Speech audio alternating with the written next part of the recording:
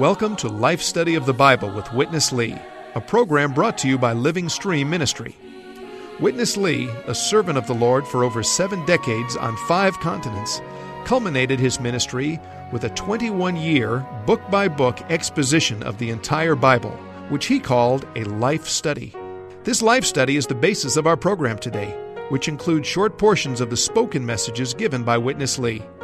Now, let's join today's life study.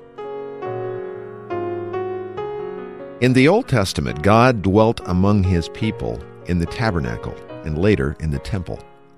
The tabernacle was the place that God and man could meet, and in this meeting place, God found His delight, His enjoyment. The New Testament begins with this expression in John chapter 1, "And the Word became flesh and tabernacled among us."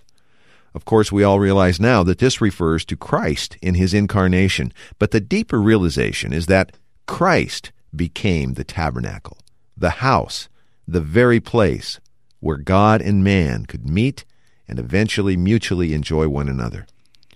The book of Psalms unveils this same lovely portrait of the enjoyment of both God and man in the house of God, as we will see in today's program. And to help bring us there, Bob Danker has joined us. And Bob, we have the enjoyment of God in the house of God today. Tremendous and very sweet, Chris. You know, when we use this word enjoyment related to God, I think this may be a new thought to many people. You know, we have the thought that God is sort of distant. Yeah. He dwells in heaven, far away from us, and one day we'll go there to be with Him. But actually, if we read the whole Bible, we see God's delight is not to remain far away from man, far away from His beloved people. His delight is to come to the earth, to be among His people, so that He can enjoy them and they can enjoy Him. God is a God who seeks the enjoyment of His people and who desires to have a mutual enjoyment with His people. In order to do that, of course, God must come to us, right, to be with us, and eventually, according to the New Testament, even to be in us. So in the Psalms, in the first part of the Psalms, we see the enjoyment of Christ. But this enjoyment of Christ brings us into another state of enjoyment, and that is the enjoyment of God in His house. Bob, we're coming to a section, actually today's program is not on a particular psalm per se. It is on this principle, this line that we see increasingly now developed through the Psalms. But we've just enjoyed Psalm 23 recently, and that's one of the classic Psalms, of course, that I think many are familiar with. The way it ends, verse 6, "Surely goodness and loving kindness will follow me all the days of my life, and I will dwell in the house of Jehovah for the length of my days." I think many Christians even sing this psalm. It really is ushering us into this thought, isn't it, Bob, that a higher enjoyment awaits us in the house of God. That's right. When we experience the Lord as our shepherd, ultimately He leads us into the enjoyment of God in the house of God. And I appreciate you bringing this matter out, Bob, that even the notion, the idea of God being an enjoyment, I think we as believers, as Christians, are used to the idea that we fear God, we revere God, we honor God, we uplift God, but do we have this thought, do we enjoy God? And that is what is primarily, it seems, on God's heart related to His house, doesn't it? It is, Chris, and this whole section in the Psalms that we're now entering into really reveals this enjoyment that we can have of our God in His dwelling place. Witness Lee will point out in this first segment today, Bob, that the word enjoyment may not be present exactly in that way in any of these portions in the Psalms, but the thought is definitely there. Of course, we just read 23:6. If you look in Psalm 16, verse 11, it says, "You will make known to me the path of life. In your presence is fullness of joy. At your right hand there are pleasures forevermore." So certainly enjoyment is presented to us in the Psalms, isn't it? Absolutely. All right, let's go to Witness Lee, and then we'll come back to fellowship some more. This is a group from Psalm 25 to Psalm 41. 17 Psalms. The crucial point of this 17th Psalm is the enjoyment of God in God's house. Amen. Have you ever seen this point? in these 17 Psalms, the main point, the major point, crucial point is to enjoy God. Where? In heavens, on the sea, or in the land, or go down to the deep? Where? In the house of God. In the house of God. Now, you may see, where is the word enjoyment, enjoy? I would ask you, in Psalm 2, the psalmist say, kiss him. Amen. Kiss him. Kiss the Son. Amen. Kiss the Son. It's not kissing a kind of enjoyment. So, from Psalm 2, the enjoyment of Christ started. How excellent is your name? What it is? Enjoyment. In Psalm 8. If you would get into Psalm 16, you will see Psalm 16 is also full of enjoyment. Then Psalm 22. Then nearly all Christians love Psalm 23. The shepherd. Full of enjoyment. Then, you gates, you, the eternal gates, open, because the King of Glory is coming. So all these indicates that this Christ is enjoyable. And this enjoyment of Christ leads the psalmist to another enjoyment, the enjoyment of God in the house of God. God himself is enjoyable, and his dwelling place is also enjoyable.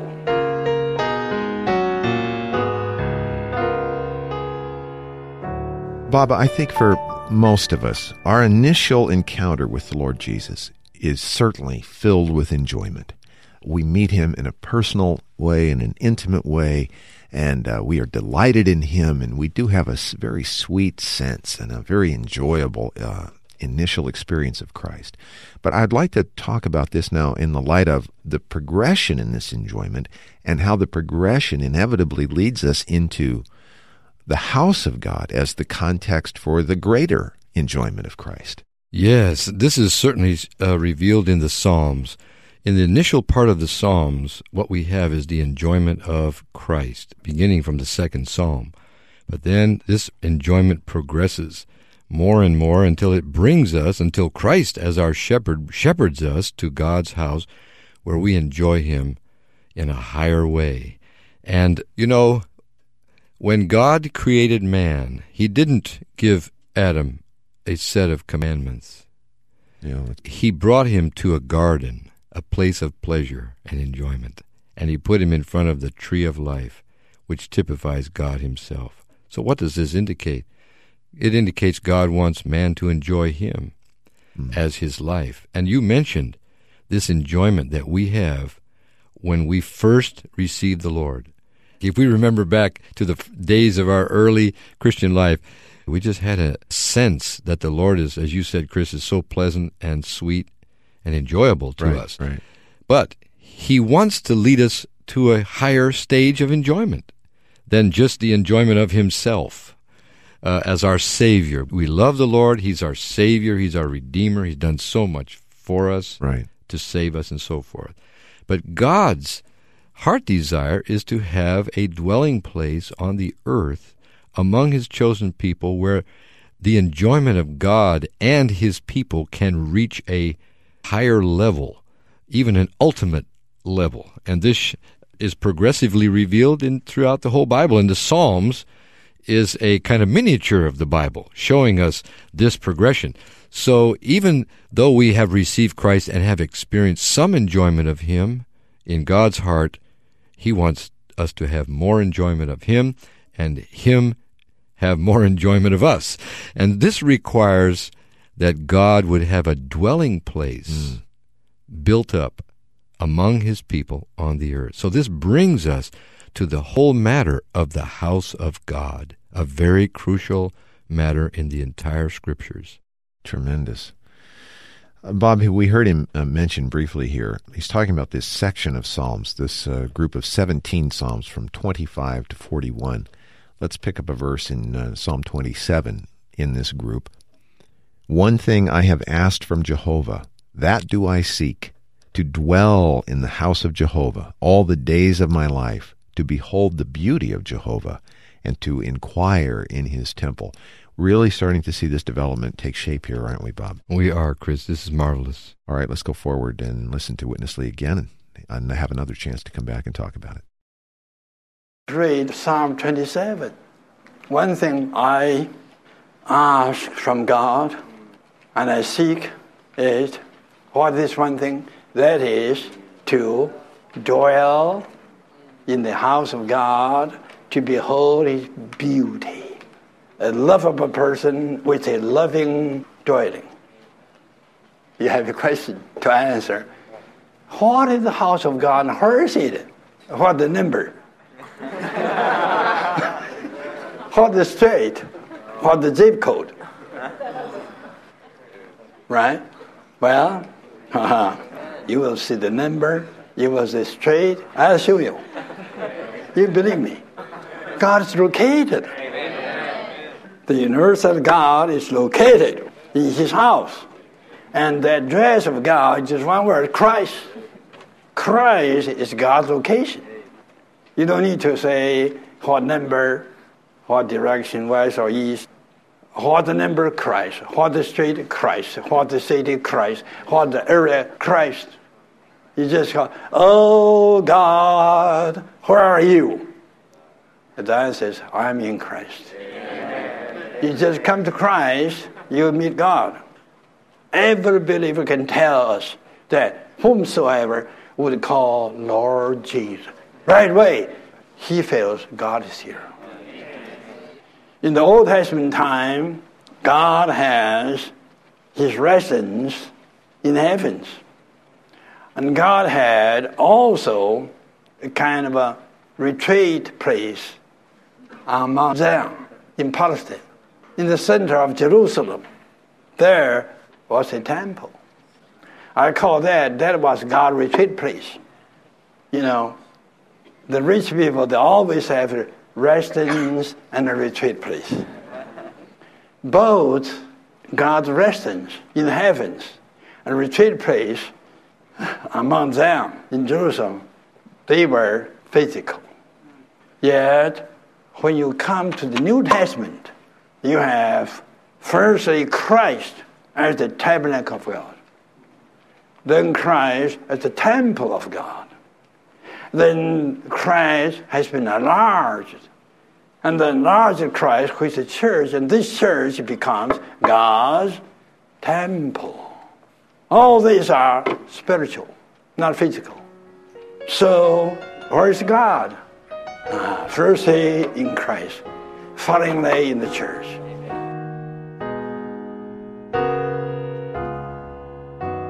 Bob, I think the Scripture itself makes this a compelling case that the enjoyment of God is related to the tabernacle, eventually the temple. I'd like to ask you to touch this phrase he used, that the church is the enlargement of Christ. Now that may strike some of our listeners as new, perhaps odd, or even questionable. So would you help us with it? Yes, this is a marvelous thought, that the church is not a physical thing. It's not a building located on a certain street in a certain area of a town or city. The church is the very enlargement of Christ himself to be God's temple in the New Testament age. We all know that when the Lord Jesus came, he brought God out of heaven to the earth. Right. He was God in human flesh, living on the earth among men. And no doubt his disciples and those who loved him when they were with him, they enjoyed his presence. They didn't understand that much, right? But they enjoyed. And at that time, that was sufficient. But through the Lord's death and resurrection, he has been enlarged, or we could say he's been multiplied. In John chapter 12, he gives us the allegory of a grain of wheat. He says, unless a grain of wheat falls into the ground and dies, it abides alone. But if it dies, it bears much fruit. Well, Christ is that grain of wheat. He fell into the ground by being crucified, and he rose up from the dead. And when he resurrected from the dead, he resurrected with many grains. Those many grains are the multiplication and the reproduction of the first grain. They are the many believers of Christ who have become the members of the body of Christ, which is God's house, the church today. So, in reality, the church is not a physical building, nor is it just a collection of human beings. Mm-hmm. It is Christ enlarged through his death and resurrection. Christ multiplied and reproduced in all those who believe in him. So, this is a marvelous vision and marvelous view of what the church is. And this church, according to a number of verses in the New Testament, is God's habitation or God's house in this age. So he identified himself as God's tabernacle right at the beginning of the Gospels. Of course, the tabernacle then becomes the temple, and ultimately the church is identified as the house. So we see here that this really is a view of the church, showing that the church, the body of Christ, is the enlargement of Christ. Yes. I remember when John the Baptist's disciples came to John and asked him why the Lord Jesus was baptizing more. And John's answer was, he must increase, but I must decrease. And that increase is the church. That's right. Exactly. The church is the increase of Christ. Is Christ himself living in and dwelling in all the believers who are the stones, according to Peter's word. Mm-hmm. All of us are living stones to be built up as a spiritual house. This is God's house in the New Testament age, the church, which is composed of Christ and the believers mingled together, joined together, and living in one another. So the church is really Christ in all his believers. Well, this progression, this enlargement of Christ, from the individual grain to the many grains, has a further development, and eventually it consummates in the last two chapters in the Bible, Revelation 21 and 22. It says, "And I saw the holy city, New Jerusalem, coming down out of heaven from God, prepared as a bride adorned for her husband. And I heard a loud voice out of the throne saying, Behold, the tabernacle of God is with men, and he will tabernacle with them, and they will be his peoples, and God himself will be with them and be their God." And then in verse 22, "And I saw no temple in it, for the Lord God the Almighty and the Lamb are its temple." Amen. Well, let's join Witness Lee, as this is really, I think, the capstone in this final portion today. In the ultimate consummation, that New Jerusalem will be God redeemed people to be the tabernacle to God, for God to enjoy his redeemed people. This is one side. And that New Jerusalem is also the redeeming triune God, to be the temple to God redeemed people, for them to enjoy their redeeming God. Revelation 21, 2 and 3 tell us that we, God redeemed, will be a tabernacle to God, for God to enjoy in us. Then verse 22 says, John was trying to see the temple. He couldn't see the temple. Eventually, the temple will be just the triune God. God and the Lamb that indicate triune God will be the temple to us, for us to enjoy our redeeming God. So that New Jerusalem is a mutual dwelling for the mutual enjoyment. That New Jerusalem will be composed of God and of us. To God, the New Jerusalem is a tabernacle. This way, for him to dwell in, to enjoy. And to us, New Jerusalem will be temple. That's God to us, for us to enjoy him. The enjoyment of the New Jerusalem. Partially God's enjoyment, and partially our enjoyment. Have you seen the enjoyment in the New Jerusalem? A river flowing, which is the river of the living water, clear as crystal. Isn't that enjoyment? Amen. Then in the clear crystal water, the tree of life grows and it produces 12 months fruits. In the New Jerusalem, every month you have new fruit. Isn't that a kind of enjoyment? Amen. Other enjoyment, a lot of enjoyment there. Okay, that's God's location. Today, God's location in Christ, in the church, in the coming age, God's location will be located in the New Jerusalem. Do you want to see God, to find God, to meet God, to visit God? You better go to New Jerusalem. God is there. And this is all about God's dwelling place. To enjoy God in His house means so much. You must be in Christ, you must be in the church, and you have to be there in the New Jerusalem. Otherwise you miss God.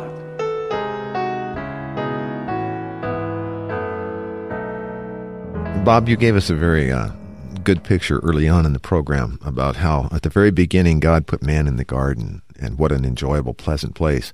Interesting, isn't it? At the end of the Bible, we see so many of these elements return, don't they? That's right. In the beginning, we have man before the tree of life with a river flowing there in a garden, a very lovely place. At the end of the Bible, we have the New Jerusalem. And the tree of life is within the holy city, the New Jerusalem. And there's a river that flows out from God's throne. No doubt this river is a symbol of God the Spirit Himself, who is the living water for all God's people to enjoy by drinking. And the tree of life is there growing along the river. This is Christ as our life and our life supply to fill us with the enjoyment of His fruits, all the riches of what He is for eternity. So we will enjoy the river of life and the tree of life. Also will enjoy the light of life. God will shine in the New Jerusalem to such an extent that we will not need the sun or the moon.